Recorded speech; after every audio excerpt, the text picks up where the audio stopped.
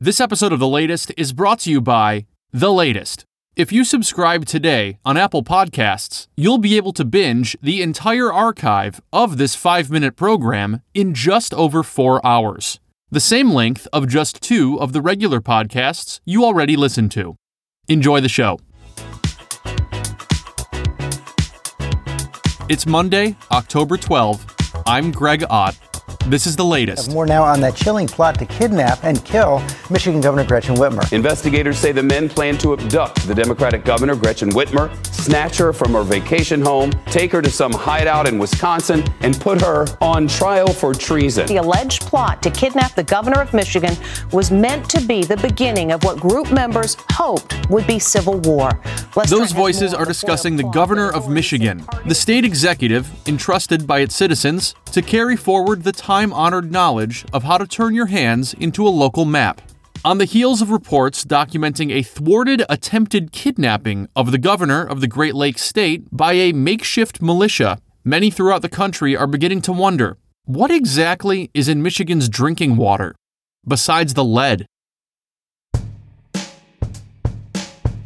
Elected as governor of Michigan in 2018, Governor Gretchen Whitmer has been attacked for her response to the coronavirus pandemic, with critics believing that a virus that's since killed over 200,000 people does not amount to the state of emergency she declared. That's deprived them of the opportunity to pretend that dinner at the Olive Garden counts as a fancy night on the town.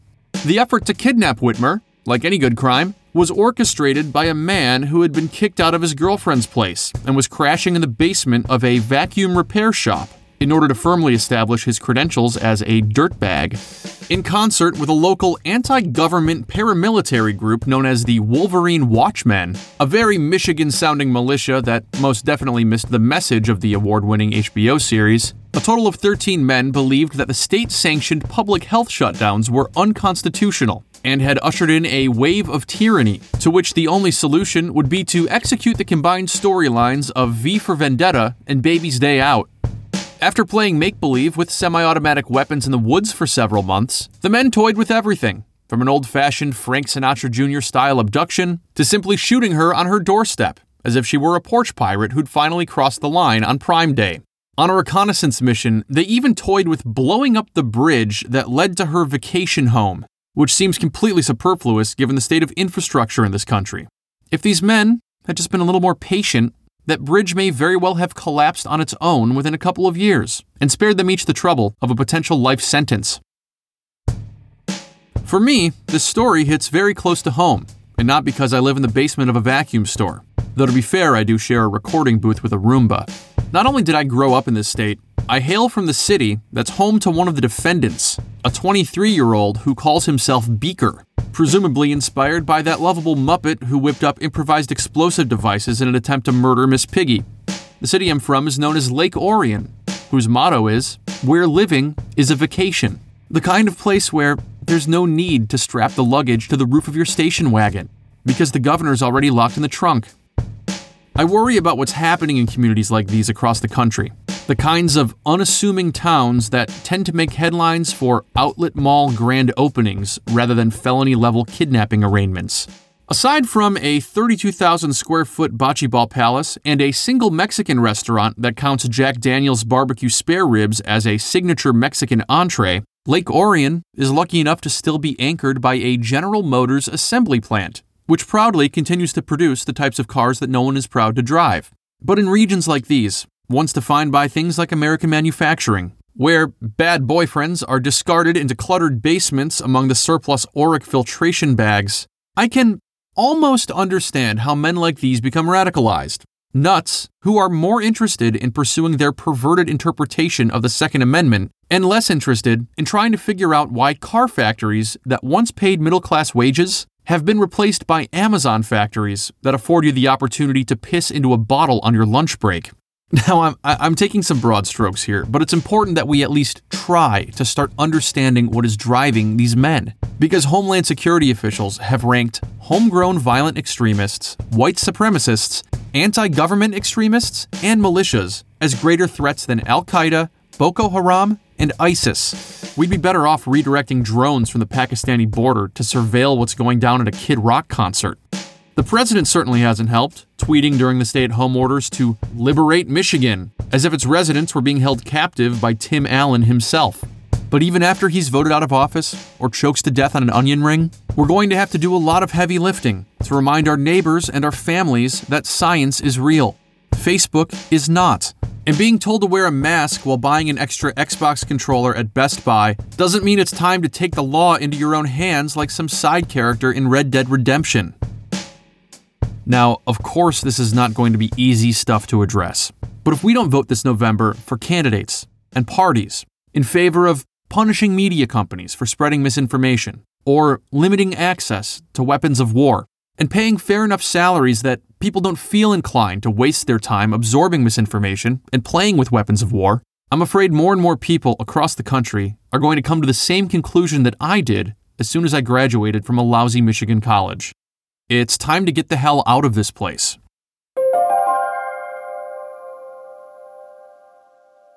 And now it's time for the O.J. Simpson Twitter update. Hey, Twitter world. Hey, Twitter world. Hey, Twitter world. This is me, yours truly. My guest today is Michael Hilliard, an Australian conflict journalist and the host of The Red Line Geopolitical Podcast.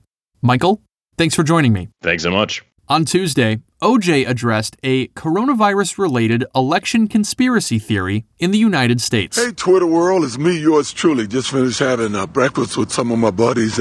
Normally, I don't talk politics, certainly publicly, but this morning, it got kind of heated. Half of my friends are probably Republican, conservative, not necessarily trumpets, but Republicans. And the other half, and even most of my family, I would say, is Democrats. And today, it got started when one guy was criticizing the president for saying that COVID was like the flu. And the other guy said it is. And the guy said, wait a minute. It doesn't take a hospitalization and 3 experimental drugs to treat the regular flu. And it kind of took off from there. And this guy says this whole lockdown thing is a ploy by the Democrats to affect the election. At that, I had to get involved a little bit. I said, are you saying by that theory that Germany, France, Italy, Greece, England, Japan, China, Korea are all locked down, and many of them before we did, to affect our election? And the guy said, of course they all care about our elections. I say, hey man, no more politics. From now on, we only talk sports, and that's what I'm going to do now. I'm just saying. Michael, what do you think about what O.J. had to say? I think O.J.'s got a very good point. I mean, this is affecting every country around the world at the moment. And, it would be silly to think that people in Mongolia are taking this seriously to affect the U.S. elections. It has proven death rates. It has, the amount of people that would have to be in on the conspiracy to make this work. You would need to have, the estimate would be around 2.5 million people in on the conspiracy to make even any of these claims possible. And anyone who's worked in project management can tell you that does not work at all. Someone would gab, someone would say. So it's so far-fetched and fanciful, it's almost laughable that this has even got to the point it is. So people need to stress that the science is pretty obvious, and sometimes the simplest answer is the correct one. Mm-hmm. And what do you think about O.J.? I've been an investigative journalist for a very long time and do deep dives into lots of issues, and I can definitely 100% confirm he's a murderer. That's this week's O.J. Simpson Twitter update. Michael, thanks for joining me. Thanks so much. And that's the latest, written, recorded, produced by Greg Ott. O.J. Simpson Twitter update produced by Christy Forsch. If you like the show, please subscribe on Apple Podcasts, Spotify, Stitcher, all weird apps. They're all, each and every one of them, weirder than the last. I'm @_Greg Ott on Twitter. Yeah, right. Latestpod.com if you want to read the transcripts. See you soon, and by see you soon, I mean hear you soon. And by hear you soon, I mean you'll be hearing me soon. And by hearing me soon, I mean you'll soon be hearing me do another episode of this podcast. And by...